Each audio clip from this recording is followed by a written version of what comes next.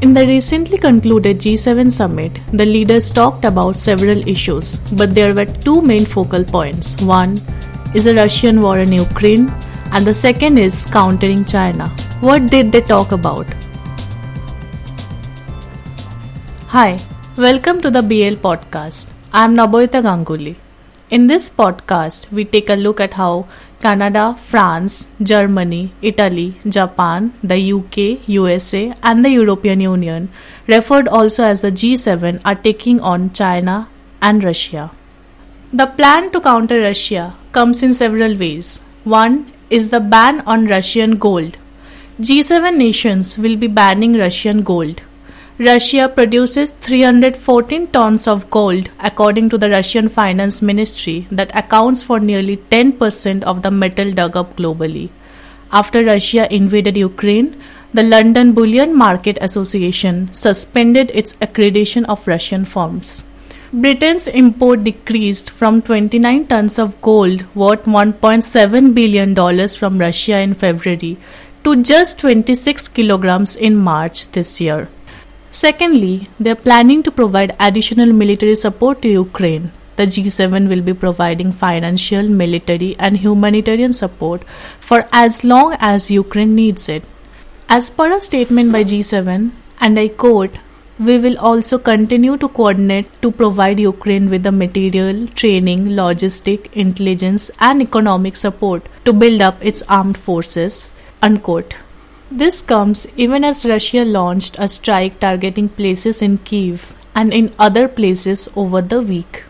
As the Russia-Ukraine conflict elongates, developed countries are taking more stringent actions against Russia, such as plans to lower the price of Russian oil. Russia is one of the top 3 oil producers in the world and produces nearly 11 million barrels of crude oil. A price cap by G7 would impact the country severely, as more than 40% of its revenue is derived from oil exports. Since Russia is a major producer of crude oil, any move to put pressure on its production will impact crude oil supplies in the global market, which is already facing a tight supply situation. Meanwhile, Russia is already feeling the pressure. For the first time since 1918, Russia has defaulted against foreign debts. Russia has pushed back against the default designation, saying it has the funds to cover any bills and has been forced into non-payment. In a bid to address the food crisis as a result of this conflict, G7 leaders have decided to address the issue by helping Ukraine farmers restore production and come up with coordinative initiatives to look after global food security. G7 will be contributing over $4.5 billion to address global food security, over half of which will come from the United States. The second thing that the G7 focused on is China's growing influence in the world. In a bid to counter China's well-established Belt and Road Initiative, the G7 leaders plan to launch a $600 billion infrastructure plan. European Commission President Ursula von der Leyen said the G7 is offering sustainable, quality infrastructure and will be listening closely to the recipient countries. The United States is planning to provide $200 billion for the program with the help of federal financing and private sector investments. Meanwhile, G7 also stressed on China's non-market practices and debt approach by the country.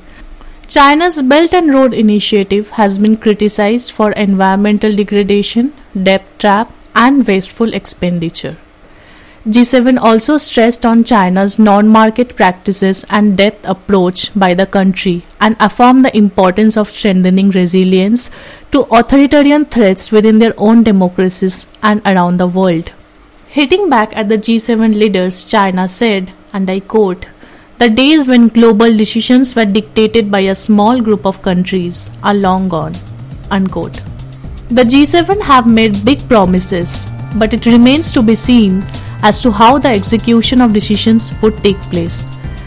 This is Naboita Ganguly. Thank you for listening to BL Podcast.